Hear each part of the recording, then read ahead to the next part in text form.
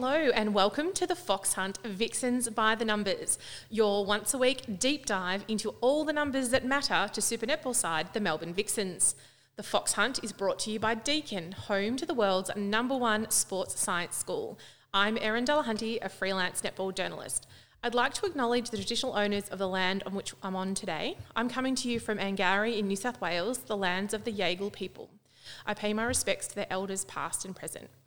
If you're 5 episodes in with us, I'm sure you know what this podcast is all about, blending the feel of what happens on the Super Netball court with the cold, hard statistics. And to analyse every Melbourne Vixens game with me this season, I'm joined by Dr. Aaron Fox from Deakin. Aaron is a lecturer in applied sports science and research methods and he's also a sports data and visualisations guru. To break down the Vixens' 5th win of the season over the Adelaide Thunderbirds at John Cain Arena on Saturday night, here's Aaron, who's coming to me from Wadawurrung land. Well, we're back to talking about a win this weekend, Aaron. Yeah, thanks, Erin. I do feel much more relaxed when we're just chatting about a Vixens win. It's a nice change. So after that shock loss to the Sunshine Coast Lightning last round, Simone McInnes' side clearly needed and wanted to bounce back against the Thunderbirds, and bounce back they did. They were sitting 12-all at quarter time, but they sort of went away with it as the game wore on, winning the remaining 3 quarters, including a pretty impressive 15-goal final quarter, when T-Birds keeper Shamira Sterling, she really did everything she could to get her team over the lines, but we saw the Vixens win 53-47. The side was without co-captain Kate Maloney, who was out under COVID protocols, and Hannah Mundy got the start at centre before we saw Liz Watson take over that bib at half-time. I think Kira Austin had a pretty solid game, and Joe Weston was again mighty in defence. What did you make of the win, Aaron? Well, I made some notes right after watching this one on Saturday night, and, it was the late game, so maybe it's because I was tired, but my key point was that it felt like a real grind for the Vixens to get through.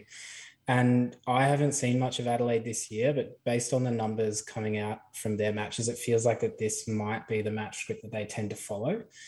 So I don't know whether I'm going to keep up with much Adelaide games for the rest of the year until they play the Vixens again. Yeah, I do think it's hard to be a Adelaide Thunderbirds supporter. I think that's fair to say without being too unkind. So what of those key numbers jumped out at you, Aaron?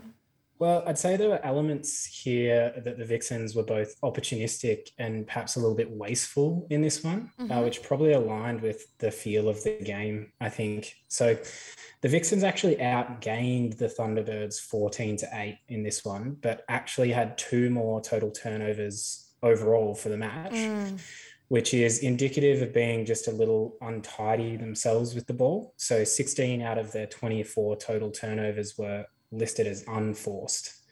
On the other hand, they were more opportunistic in some defensive areas than the Thunderbirds.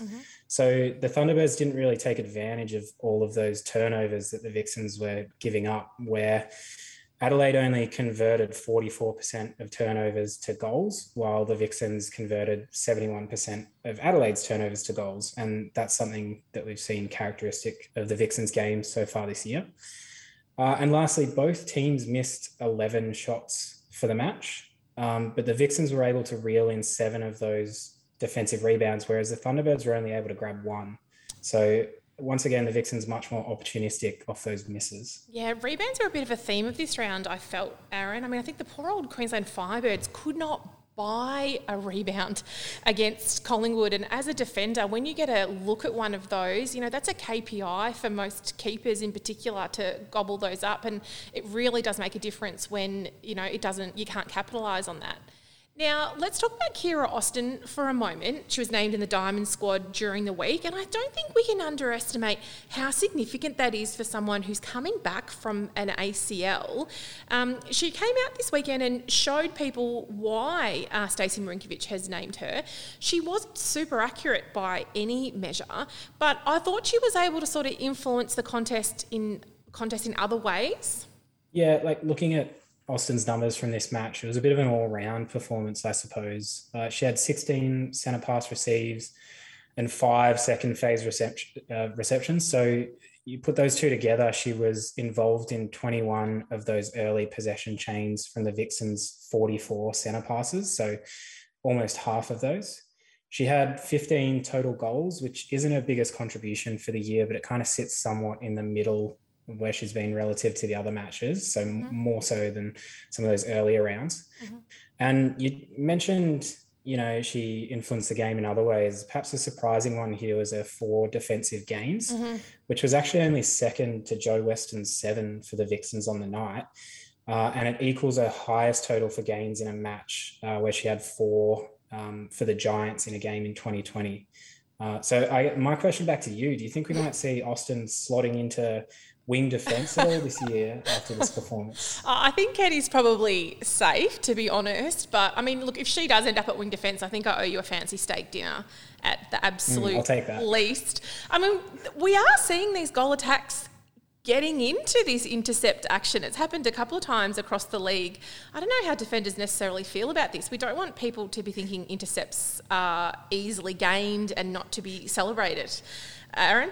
Now, as I mentioned at the top, Hannah Mundy replaced Kate Maloney at centre. I think it's hard to compare anyone to Kate Maloney, who, along with Kira, Liz Watson and Jo Weston, were named in the Diamond squad this week.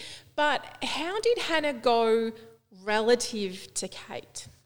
So I took a look at Kate Maloney's season averages for a half across some of the relevant statistics that you might look for in that centre position and compared them to Mundy's performance from the first half. She sort of kept up with Maloney relatively well in the attacking play sort of statistics. So if you look at Kate's feeds with attempts per half, she records 11 feeds and about 7.5 feeds with a shot attempt. And Mundy recorded 14 and 8 of these stats in the first half respectively. So actually kind of outpaced Maloney a little bit in those areas.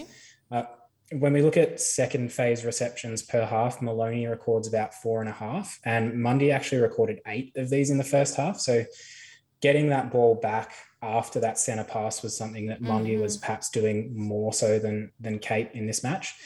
But perhaps the biggest difference we saw might have come from what we expect from Kate Maloney's ability to look after the ball. So Kate only averages about 1.3 turnovers per half, and Mundy actually recorded 4 of these in the first half on the weekend. So it lines up a little bit with what we saw with Vixen's numbers overall, that perhaps Hannah Mundy was a little bit more untidy with the ball than that experience that comes with Maloney. Yeah, that's interesting that there was such a noticeable difference sort of half to half, or comparing to what you would normally expect from Maloney in a half.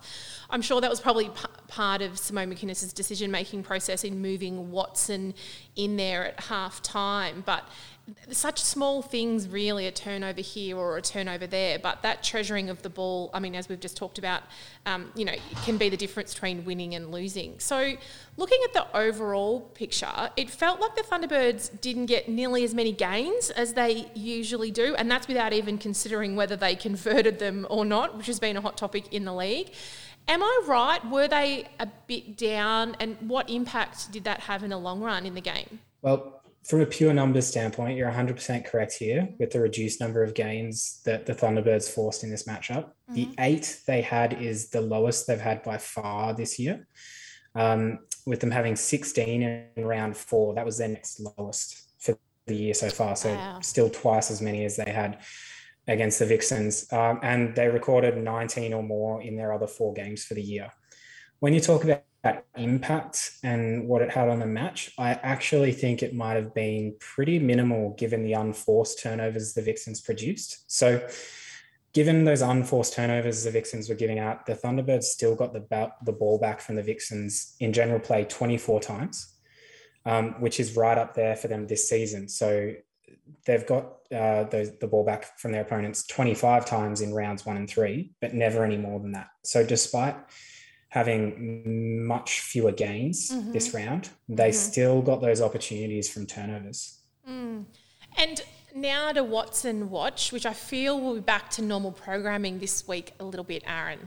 Yeah, I mean, it's relatively normal programming because we did see something different for Liz this week, switching into centre for most of the second half. And so with that, if you took a superficial look at the stats without considering this switch, she might make it a little bit different.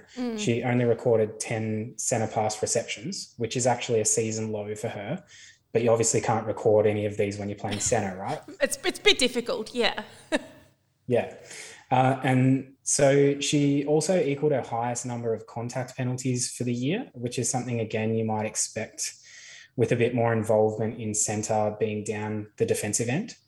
But back to the normal programming, despite this switch to centre, in the second half, she still seemed to be playing that main feeder role to the shooters, where the numbers for feeds with attempts and goal assists, they didn't drop off in the second half with that court position change. So she was still playing that primary feeding role and leading the Vixens in those areas. It was really interesting to see her in there. We're so used to seeing her with the WA bib on. It'll be interesting to see, if Maloney is back in the team for next week, or if we might see her a little bit more in centre.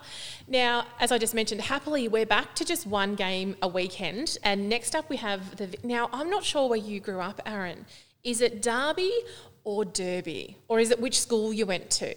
Well, I always thought Derby was the Western Australian way and Derby was the real Victorian way, right?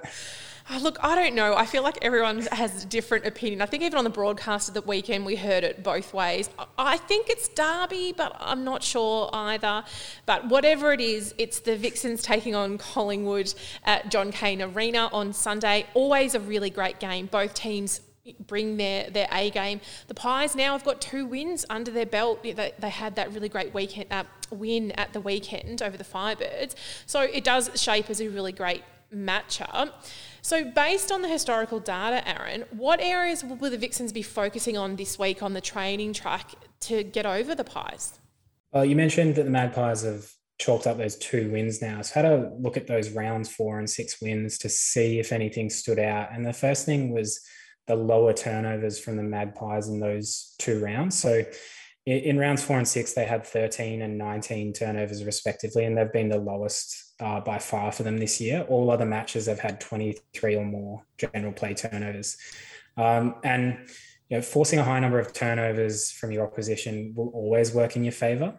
And it's something that the Vixens have done well in some of their bigger wins this year. And it seems the Magpies have been much cleaner in their wins. So it's going to be a real battle there to see what happens with the Magpies turnover game. And that might really dictate how the match goes. There's been some games where the Magpies shooting accuracy has also been a little bit off, recording 9 or more misses in 5 of their 6 games this year. And as you kind of alluded to earlier, even in their latest win against the Firebirds, they recorded 20 misses with a shooting percentage around 77%. But the Firebirds only reeled in 5 of those 20 misses. So if the Magpies are going to have another one of these games where they miss a lot of shots, the Vixens should really be looking to take advantage of this and be on the ball for the rebounds this weekend. Yeah, I mean, that's a lot of looks that you're giving defenders at the ball. And, the Vixens obviously pride themselves on doing those really simple things well. Now, as I keep mentioning during the pod, we're really super keen to get Vixens fans involved as much as we can in the podcast. We'd love to get some questions or queries from you regarding the stats for the Vixens or more broadly speaking across the league. Let us know via your favourite social media platform by using hashtag #TheFoxHuntPod, and we'll look to include them in this segment, which we like to call Fox Answers the Fans. Today we've got a bunch of really great questions, so let's dig into them. The first is from Jason McIntyre on Twitter, who is a mad Sunshine Coast Lightning fan by all reports. Jason wants to know, Aaron, what is the largest margin that a side has reeled back in during the super shot period?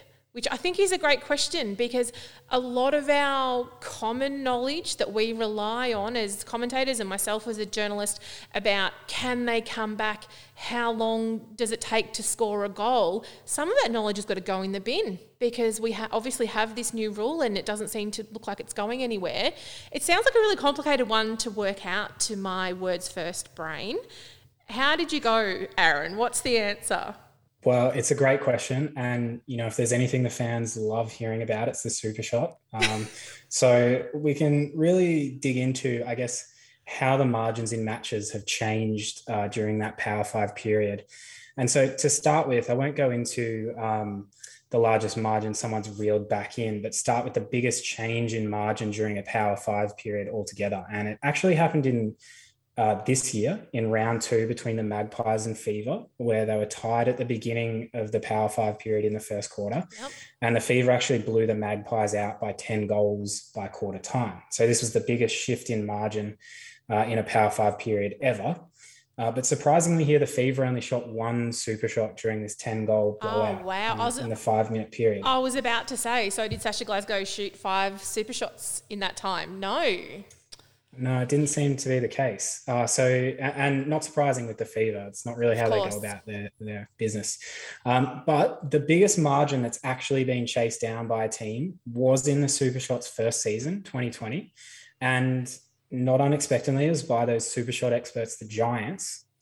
And, it probably led to a pretty exciting finish. It was in the last round of the regular season. The Giants were trailing the Swifts by 9 goals at the start of the Power 5 period, and they managed to drag them back for a draw with a very different strategy here. They slotted in 6 super shots in this period to bring it back to that level pegging by the end of the match. And I have to give an honourable mention to the Thunderbirds here, who against the Fever in this same final round of 2020, dragged back an 8-goal margin at the start of the final Power 5 period to knock off the Fever by 1 goal. Wow. I mean, we knew, right, that was potentially a result of that new rule, but to hear it so starkly is really interesting. I think I need to sit down and make up a little ready reckoner for myself for when I'm watching your game so I can understand, can this team pull this back, can't they? But as you say, it does very much depend on which team it is. Speaking of teams, I do have one more for our keen Sunshine Coast Lightning fan. Looking at the Lightning's best effort, it was against the Firebirds in the very first game. The super shot was present, round 1 of 2020, game 1. Wow. So the Lightning ate into an 11-goal lead by the Firebirds in the second quarter to bring the margin back to 2 by halftime with 5 super shots in this second quarter. So that very first game, it was probably looking like this new super shot was going to totally revolutionize the that last 5-minute period. But these changes in margin of 8 to 9 goals are sort of few and far between. Yeah, it's interesting about what's that expression that people use? The news of my death have been greatly exaggerated. Perhaps that applies to those of us, and I was certainly one of them that felt like the game was going to be irreversibly changed by the super shot. But I mean, 11 goal lead pre super shot, the game's over for all intents and purposes. For sure, that's huge. So next we have a great question from Charlotte Burns, also on Twitter, which relates specifically to the Vixens. Charlotte wants to know, now there's a few moving parts to this, which defender in the league is the cleanest, which of course refers to has the least number of penalties, but also the most effective, that is, has the most games. And she jokes, why is it Joe Weston? Which, to be fair, Charlotte, made me smile. Charlotte apologises if this is a simple chi-square that a grad student could do, and if it makes you feel any better, Charlotte, I don't know what a simple chi-square is, so I'm even further behind than you are. So is Charlotte's feel right here, Aaron? Yeah, it's a good question. I think this might be the second time we've heard from Charlotte this season, and also good to see. Sounds like she's got a little bit of statistical or research methods knowledge under there, talking about these different types of analyses we can do. I didn't go down that route with this one. What I did here was create a ratio of penalties to gains. So basically what this means is the number of penalties a player gives away for every gain that they get, and you want this value to be lower. And I limited this to players who have had at least 100 gains in their ANZ or SSN career, which resulted in having a look at 49 players. And I noted online this week that Charlotte was asking these questions and also kind of wanted to know why people talk about Shamira Sterling so much. And it may be because she actually tops this list. She only gives away 1.7 penalties per game, which was number 1 out of all these players. Fascinating. Charlotte's favourite here, sorry to disappoint her, but Joe Weston actually ranked 34th out of the 49, giving away 4.6 penalties per game. So a little bit higher there than our number 1 Sterling at 1.7. Some other notable names near the top of this list, we had Jiva Mentor ranking 4th with 2.7 penalties per game. And she actually has the most gains out of any player on this list at 867, which is quite a lot over a career. M. Mannix is the highest ranked Vixens player on this list, sitting at number 7 with 2.8 penalties per game. And after some little mentions on Twitter this week, we know Bianca Chatfield's probably listening, and she's sitting about middle of the pack here at number 24 with 3.97 penalties per game, which is right around where current player Ash Brazel is sitting. Wow, what a great comparison. I love that metric of number of penalties a player gives away for every game they get. I think we need to give that a name now that you've invented it. Aaron, let us know what you think, listeners. We should... that's not on me. You're the expert with the names and naming segments. We will come up with something. I mean, it also prompts an interesting discussion too, right? Are all penalties bad? Do defenders necessarily have a metric? Do they get a number of penalties? I think I've said before on this podcast, not all penalties are created equal. We know sometimes they're put in for a specific purpose. But how fascinating, and I guess not surprising to see Jiva Mentor so high up there as well.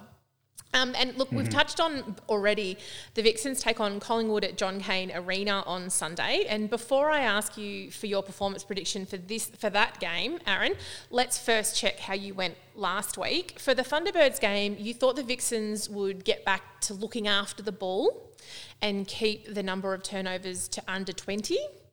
And you got that one wrong. Yeah, this is becoming more of a pattern for me, I think, from a trends perspective. But yeah, as we touched on earlier, not the cleanest of games for the Vixens this year. And so I actually felt a little bit let down by this because, the Thunderbirds had close to the lowest number of gains by an opposition the Vixens have seen all year. But it was just about the Vixens' highest game for unforced turnovers leading to this high turnover number. So I'm going to give this predicting turnovers a rest for the next few weeks, I think that's I'm going to wise. steer clear of that. And you also predicted the Vixens would continue on what has been a high scoring trend. That meant them scoring more than 60 against the Thunderbirds. And I think you might have noted on Twitter at 3/4 time. Sadly, that was another miss. Yeah, I'd called that one pretty early. And, after watching a full game in the way Adelaide plays, I regret suggesting that someone was going to score 60 against them. However, there were a couple of quarters with the second and the fourth where the Vixens were on pace for this score of 60. They scored 15 in each of those quarters. Yep. And you might guess it was the turnovers that probably played a part in this final low score, particularly in the third quarter where the Vixens had 9 turnovers that really limited their scoring opportunity. And, if they had have limited that in the third quarter, I think they might have pulled away a little bit more. So what have you got for me ahead of round 7, Aaron? Well, as I kind of alluded to there, I'm sensing a recent pattern with my predictions over the last few weeks, not going so well. So I'm thinking of trying a little bit of reverse psychology here. And I'm looking at Kumwenda and her scoring this week. She's been scoring quite well across this season and being really consistent, reaching 35 or more goals in 4 out of the 6 matches. So keeping in mind my overall angle here, Erin, my prediction is that Kumwenda is not going to reach this 35 goal mark on the weekend. Why? Why are you predicting that? Well, my predictions have been pretty terrible lately. So she's definitely not going to get to that 35 goal mark. Okay, well, we'll reconvene on Twitter at 3/4 time of the game, perhaps, to see how on track you are. Look, thank you so much, everyone, for listening. That's our show. Thanks again for joining us, and we look forward to chatting again next week.